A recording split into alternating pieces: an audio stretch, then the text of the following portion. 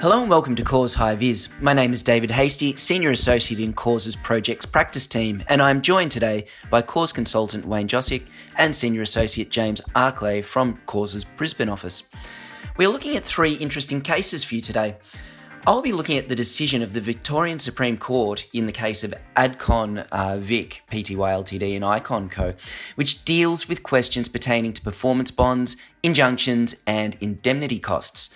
Wayne will discuss the South Australian decision of Tinknell and Duthie Homes, which deals with claims resembling, frankly, a hamburger with a lot, but more importantly and specifically, rectification damages and the application of the prevention principle.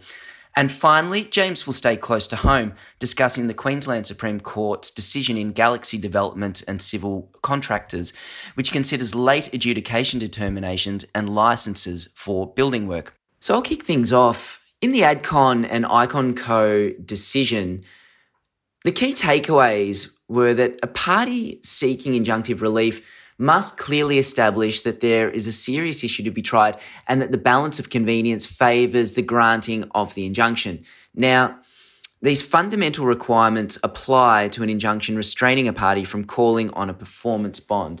What should also be noted that should a plaintiff fail to establish these fundamental elements, it does open itself up for indemnity costs to be awarded against it, as was actually the case in this particular decision. Now, to the facts. The head contractor in this particular dispute was Icon Co, and it engaged Adcon under a concrete and form subcontract. Now, Adcon gave Icon Co 2 performance bonds as security, so nothing controversial there. Now, as it played out, Adcon's performance was delayed and the superintendent certified just under 1.4 million in liquidated damages against it. Now, Icon Co called upon the security. Adcon commenced proceedings to restrain Icon Co from having recourse to the first of the 2 performance bonds. However, at this point in time, it should also be noted, and this is quite central and important to the facts in this particular case, that Adcon had already been unsuccessful in an earlier injunctive application to prevent Icon Co from having recourse to the second performance bond.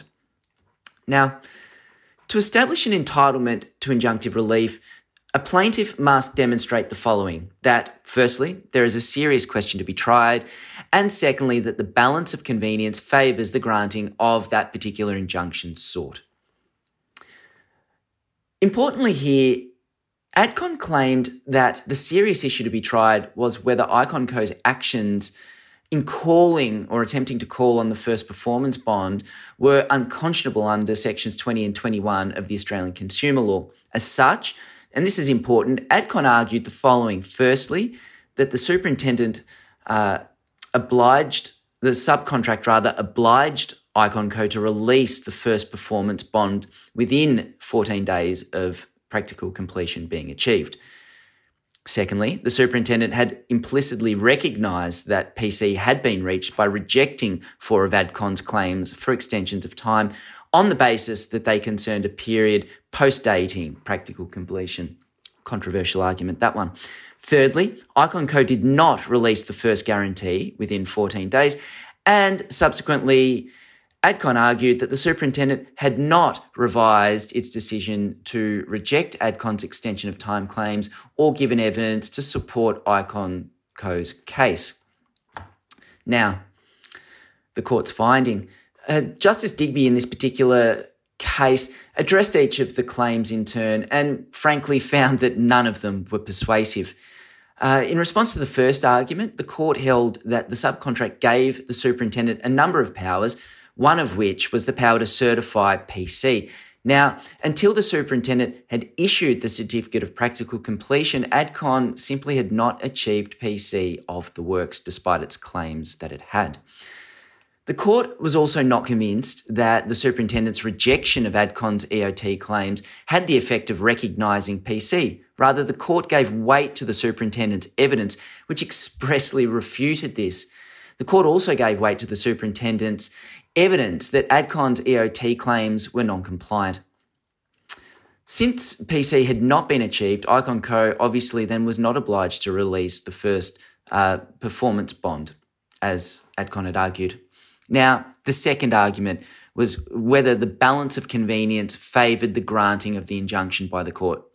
Now, the court simply was satisfied that there was no serious issue to be tried, so it was not necessary to make a finding regarding the balance of convenience. However, one thing the court did note was that Adcon had relied on the very same arguments advanced in support of its argument for injunctive relief in its earlier application, which the court had already determined to be unconvincing. So what was the outcome here? I'm sure you're not surprised, but in this particular later application, IconCo sought indemnity costs on the basis of two offers that it had made to Adcon, in which IconCo agreed to accept a tender of the sum secured in lieu of having recourse to the first performance bond.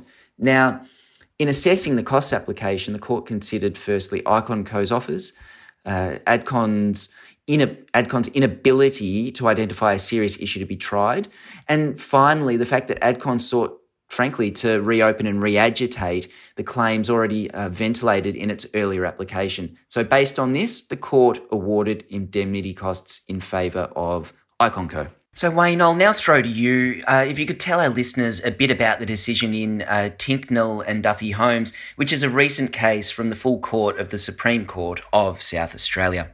Thanks, Dave. So Tinknell and Duthie Homes is quite a case. It's a case that arises out of the construction of a very fancy house in South Australia. And as is often the case with this sort of domestic construction, the case raises all sorts of issues. So I'm not going to get into all the detail about all the alleged defective work, but it's helpful just to give you a bit of a sense of the colour of this case. So the parties started out in the district court. The builder, Duthie Homes, was suing for the final progress claim. Now, in response, the owners, the Tinknells, claimed for cost of rectification lots and lots of defects. They claimed for late performance, they claimed for pain and suffering, they claimed under Section 52 of the old Trade Practices Act. This is one of those cases that has effectively every claim you could imagine. But by the time we got to the full court of the Supreme Court, the issues had narrowed a bit. And I think before getting to the detail, I just want to say this is a case that just reinforces how significant the core issues in construction law are. They're the ones that recur all the time.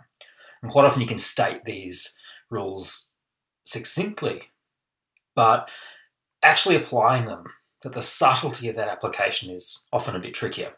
So the first issue I want to deal with, one of the very big ones in this case, related to how you assess damages for defective work.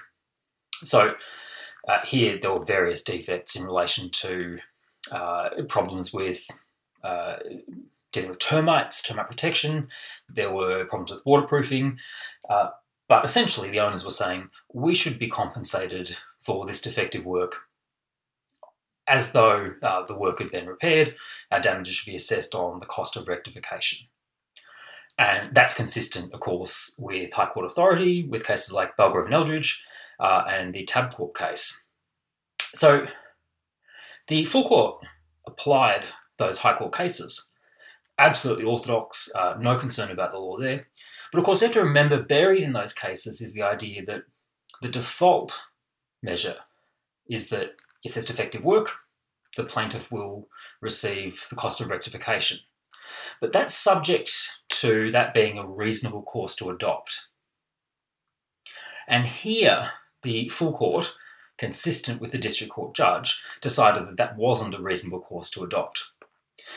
So, again, a restatement of the High Court principle, which we often see, but something that we creepingly see in the cases. We see it here, we saw it in the full court in South Australia a few years ago in Stone and Chapel. We see that courts are awarding some alternative remedy. Now, as it happens with the Tinknells here, there was a problem because they actually hadn't argued, for example, for the diminution in value as a result of the defective work.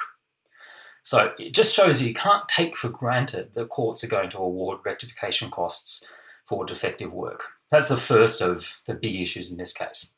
So that was the first issue, Wayne, and I understand the second major issue is our old friend, the prevention principle. Could you tell us a bit more about that? Yeah, that's right, Dave. So in addition to dealing with rectification damages The second big issue in this case relates to delay, and in particular the prevention principle. And I have to say, the first time I read this case, I was scratching my head until I realised this is a domestic building contract, and the only way you can understand this case is to understand it doesn't work like most commercial construction contracts. So there are a few things that are missing. In fact, it doesn't seem there was any liquidated damages regime. And beyond that, there wasn't any unilateral right for the owners or the superintendent to extend time under this contract. So there are, I think, important complications in understanding this case. So essentially, construction's late. The builder argues that the prevention principle should apply because some of the delays were caused by the owners.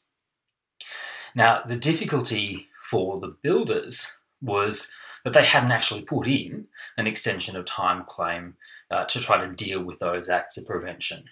And so the builder's argument there failed.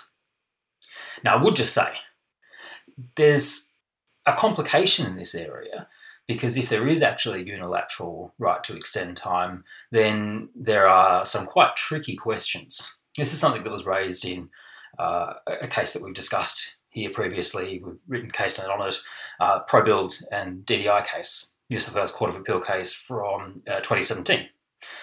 So this is not the end point, but the decision in Tinkler was here there was no unilateral right to extend time. The builder did not put in a claim for an extension of time and therefore was not able to take advantage of any potential acts of prevention leading to the application of the prevention principle. Okay, so you might think that's the end of the story, but the complication here, even though performance is late, is that the owners themselves got into trouble. In fact, so much trouble that they weren't awarded delay damages because there was no evidence that they would actually have moved in had the house been completed in a timely fashion. So they weren't able to show general law damages. So, I mean, this is a case that on the face of it has fairly everyday facts. There are everyday problems with defective work or allegations of that. Pro is late, nothing new about these things. But what you can see is that this sort of everyday set of facts generates really interesting questions about rectification damages. Here, the full court says, consistent with High Court authority, they still have the ability not to award rectification damages where it wouldn't be a reasonable course to adopt to award rectification damages. And then the second issue, of course, dealing with delay and the prevention principle, reinforcing the point that at least where there's no unilateral right to extend time, if the builder doesn't seek an extension of time for acts of prevention, then they won't be able to enliven the prevention principle on that basis. So that's quite a bit of law to come out of a case dealing with a house in South Australia. Many thanks for that, Wayne. Now, James, I'll throw to you. Can you tell us about the Galaxy Development and Civil Contractors case? No problem, David. The case concerned a subdivision development near the Gold Coast in Queensland. The landowner engaged a contractor to carry out civil works, which largely consisted of bulk earthworks. But of the total contract sum of about $1.3 million, a very small component, about $37,000, consisted of what the court called the bus stop works. The bus stop works involved, very briefly, removing a prefabricated metal shelter with a bench seat attached to it on one side of the road, and after constructing the pavement on that side of the road, replacing it, removing and reinstating a U-shaped piece of metal that was beside the shelter on that side of the street and was being used as a bike rack, and on the other side of the street, removing a simple metal garden-style seat fixed to the footpath next to a pole with a bus stop sign on it, and refixing it later once the new concrete pavement had been created. The contractor held a Queensland Building and Construction Commission, or QBCC, licence in the class of Builder Restricted to Structural Landscaping. The permitted scope under that licence includes the preparation, fabrication and erection of carports, decking, fences, prefabricated sheds, retaining walls and structures, and other work. Now, the contractor made a claim for a progress payment which was disputed by the owner and progressed to adjudication under the Queensland Security of Payment legislation. An adjudicator was appointed who released a decision determining that about $1.3 million was payable to the contractor. But the decision was released 5 days later than it was due under the Act. So the owner applied to the Supreme Court of Queensland seeking to have the decision declared void for two reasons. First, the decision was late, and secondly, the contractor was not appropriately licensed to carry out the bus stop work, meaning the construction contract was void and the contractor could not recover payment under it or use the Security of Payment Act. I should pause and give a very brief introduction to the licensing regime in the QBCC Act at this point. Under Section 42 of that Act, a person must not carry out or undertake to carry out by, for example, entering into a contract to perform building work, which is very broadly defined, unless the person holds a contractor's license of the appropriate class under the Act. A person who contravenes that section commits an offence and is not entitled to any monetary or other consideration for doing so, subject to very limited exceptions. Now, it appears from the decision that the parties accepted that unless the contractor could show that its licence was an appropriate one for the work that it had undertaken to carry out and in fact carried out, or that the work that it had carried out was subject to a licensing exemption under the QBCC Act, it could not recover payment under the contract for any of its work, and the adjudicator's decision was void. Okay, James, thanks for that. And what was the outcome in the case? Well, on the lateness argument, the court found that the decision was indeed void because it was delivered late. As a consequence, the adjudicator was not entitled to any fees. The court also distinguished Victorian and New South Wales authorities, which suggested that a late determination by an adjudicator can be valid in certain circumstances, finding that under the Queensland Act, timing is mandatory and a late decision is void. Now, the licensing argument was not strictly required to be determined because of the way in which the lateness argument was determined, but the court did so anyway because it had been fully argued by the parties. And on the licensing point, the court found that the work that was done in relation to the prefabricated metal shelter was within the scope of the contractor's licence. However, the bike rack and bus stop seat fell outside it, and no other licensing exception was found by the court to apply to it. That said, the court described the result of the case in the second last paragraph of its reasons as one that may be correct in law but is absurd in reality. The contractor was licensed to demolish, move and reassemble a prefabricated bus shelter, but not licensed to carry out the same actions in relation to the much simpler structures of a freestanding bus seat and bike rack. The court concluded by saying, I invite renewed attention of the legislature to the need for establishing a rational and fair law in relation to recovery of payment under contracts to perform building works. So interesting comments there. And finally, any key takeaways, James? Well, contractors, subcontractors, and those who engage them to perform building work in Queensland, which as I've said before is very broadly defined, need to consider carefully their proposed scopes of work and whether or not the licensing regime applies to it. As this case demonstrates, the application of that regime can at times lead to counterintuitive results. The exemptions to the licensing regime are very technical and again can produce interesting results and need to be carefully analysed by those who perform building work in this state. Now, there were two final points that I just wanted to note. The first is that an appeal has been filed against this decision, so we will need to see what the outcome of that appeal is before the Queensland Court of Appeal. The second point is that the Queensland Parliament has recently passed an amendment to the QBCC Act, which, when it takes effect, will remove the exemption that currently applies under the Act to head contractors who do not themselves hold QBCC licences in the class required to carry out certain work, so long as they engage subcontractors who are appropriately licensed to carry out that work. So it's a very good time for contractors in Queensland to consider the types of work that they routinely perform, whether or not that work falls within the definition of QBCC Act building work. If it does, what sort of licence might apply to it and whether they hold that licence. As the outcome in Galaxy Developments shows, the consequences of miscalculating those questions can be severe. James, Wayne, thanks very much for your time today. And to all our listeners, thanks again for tuning in. This has been Cause High Vis.